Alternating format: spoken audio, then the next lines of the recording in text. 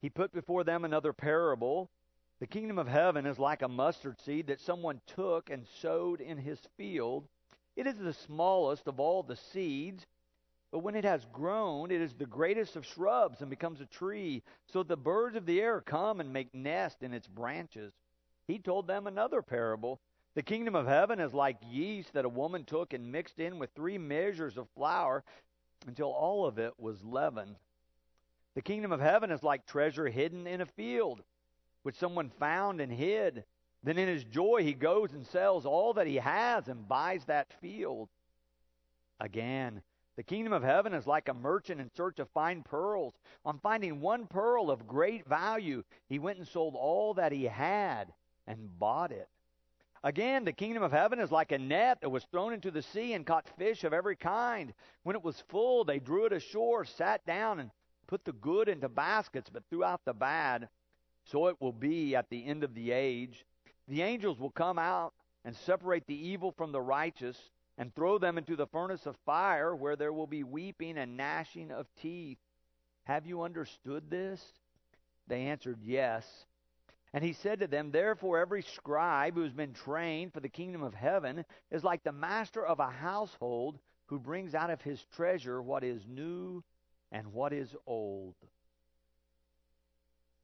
If you've been with us during July, you know we've been in this whole series of parable that Matthew records, one after another. 2 weeks ago, we were hearing about a sower sowing seeds that landed on all different kinds of ground. Then last week, we had the story of a sower, one sowing good seed, wheat, but another sower, a second sower, sowing weeds right in the midst of the wheat. This morning, we have 5 different images, 5 different parables that Jesus shares here in this one section of Matthew. They all talk about the kingdom of heaven, Jesus says, or if I may paraphrase, what it's like to grow into Christlikeness. Jesus is trying to help those who are listening and help us understand what he's talking about. What is God doing in the world? What is this kingdom of heaven? Well, the 5 different images, as I read over and over them this week, it was almost impossible to hold all of those in my head at the same time while trying to think, how do I go about living my Christian life? So I've condensed them a little bit and put those that I thought were similar together. So we're going to just have 3 groups to look at today. Those first 2 images I've put together in the first group. The idea of a mustard seed and leaven. They both seem to me to be talking about the same thing, what it means when something starts to grow or something starts to rise or something begins to advance. That's what Jesus says, that there's this smallest of seed, this mustard seed, and it begins to grow. You can hardly see it to begin with, but then it grows bigger and bigger. It becomes a great shrub. Finally, it's so big it looks like a tree. Or he says it's like a little leaven that's put with flour.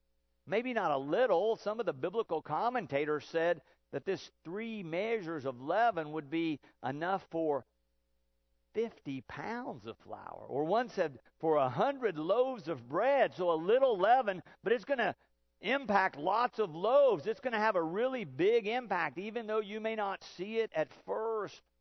So a little leaven impacts lots of loaves, and the smallest seed grows large. That's what the kingdom of heaven is like, Jesus says. This kingdom of heaven, this rule of God is growing, is rising, is advancing. But the question we must ask, is it true in our lives? Is it true in your life? Jesus says it's happening in the world, even if you don't see it right now. Oh, it's happening. God is at work. But is it happening in your life? Or another way I put it in the outline, are you being formed ever more into the image of Christlikeness? That's one of the phrases Trevor Hudson in our book this month uses, the image of Christlikeness. It's an important question to ask ourselves from time to time. Are we growing ever more into the image of Christ? Can you see change in your life because of your faith? These parables raise those questions for us. It's important for us to reflect and evaluate our own Christian life, our own day-to-day practices, to make sure that we're growing in the image of Christ. But while we're thinking about that, let's also look at that last image. That last one was that there's some people fishing and they throw a net out. They cast a net to catch fish. The net gets full, they bring it in, and then they begin to separate it. But rather than that being a current reality like those first two, verse 49 says this is going to be at the end of the age. This is a future reality, this separation of good and evil, the righteous from the unrighteous. It's going to happen at the end of the age. You may not be able to see it now, in other words. It's that same theme we touched on last week, that sometimes we don't see the hand of God. We can't recognize the hand of God at work. There's some injustice or wrong in our lives or in the world, and we wonder where God is, and we can't always see it.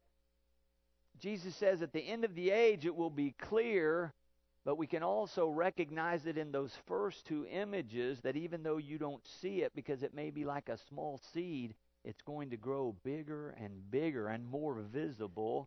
Oh, even though you don't see the leaven at first, it's going to rise and impact lots of loaves until you'll be able to see what God is doing in the world. This Jesus movement is going to be a growing thing, in other words. It's going to change lives. It's going to change the world. The kingdom of heaven is coming, Jesus is saying. But of course, the question for us is, are we ready? I mean, some of these stories he's telling are pretty radical. Are you ready to respond in faith? That is the thrust of the third group, or the middle two images. How shall we respond to this emerging kingdom of heaven that Jesus just keeps talking about over and over again?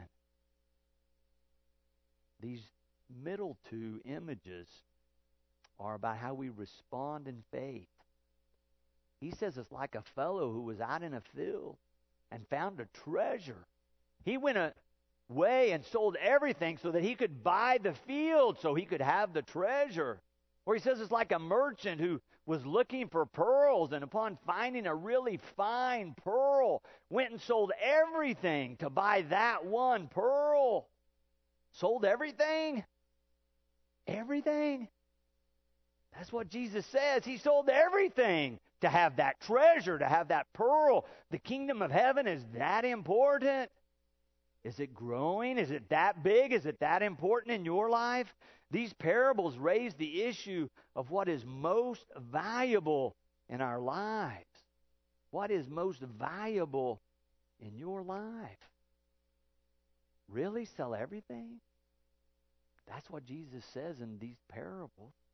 It reminded me of Saul, who had this dramatic conversion experience and became Paul, or Saint Paul, one who's credited with writing much of what we have in our Christian scriptures and what we call the New Testament. He talks about how this happened to him, that he was a man of great faith, that he was zealous about God and his faith, but then he met Christ and it changed everything. If you have your Bibles there, flip over to Philippians. Paul's writing to these early Christians at Philippi. He's telling his story. I want to read you just a few verses, beginning in verse 7 of that third chapter. Paul says, "Yet whatever gains I had, these I have come to regard as loss because of Christ.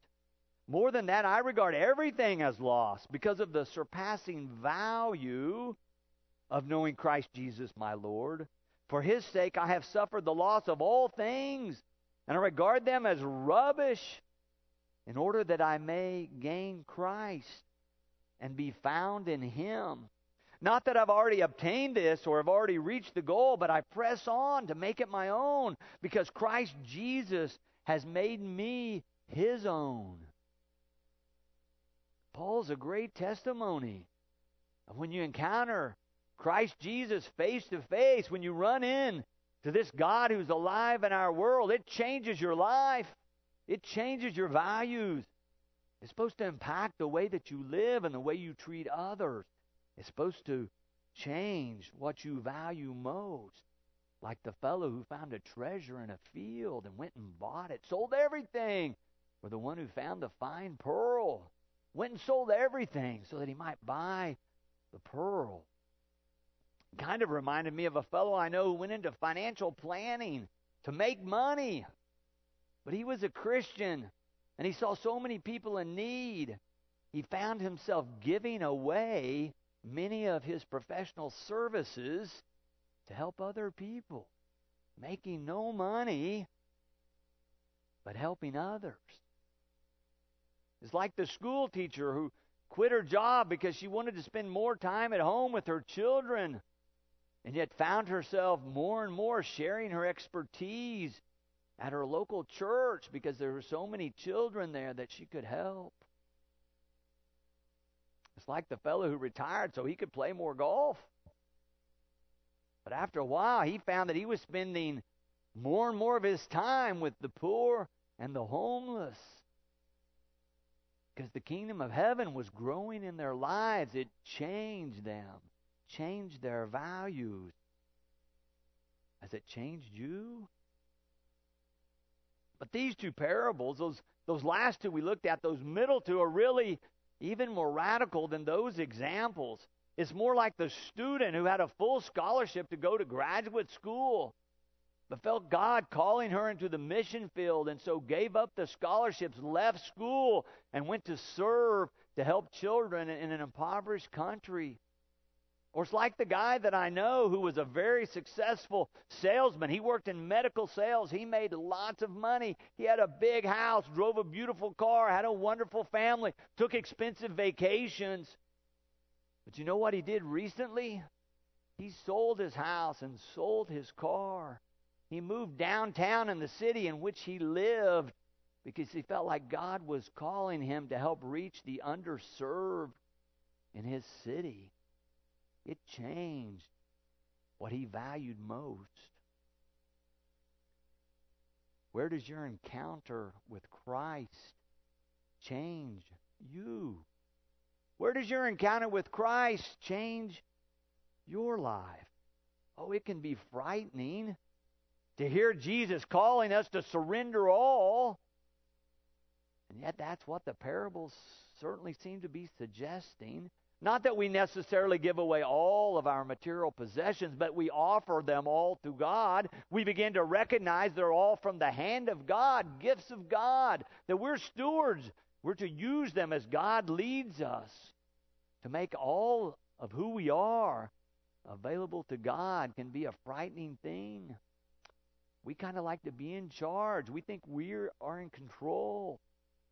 But these parables that Jesus told talk about a different kind of reality in terms of how we handle who we are and what we have. In a way, you could say this book I've asked you to read this month is about that. How do we offer our whole self to Christ? How do we offer our whole self to God? He lays out a lot of different ways to do that. I've been sharing these different practices that he outlines in the book. I want to read you just a few sentences where he talks about what it means to offer our whole self to God. Letting go and letting God seldom happens without grace and grit. Relinquishing what needs to be laid down usually feels like a slow, lingering, and painful death. Consequently, we often prefer to cling to the way things have been, even if this choice cancels out possibilities for growth and change. Facing up to this resistance and sharing the struggle to let go with a trusted soul friend usually prefaces the relinquishment process. So our first practice that I offer to you today is to find a soul friend or a spiritual friend that can help us offer it all to Christ, that will walk this road of discipleship with us, this conversion road where we give more and more of who we are and what we have over to God's leading,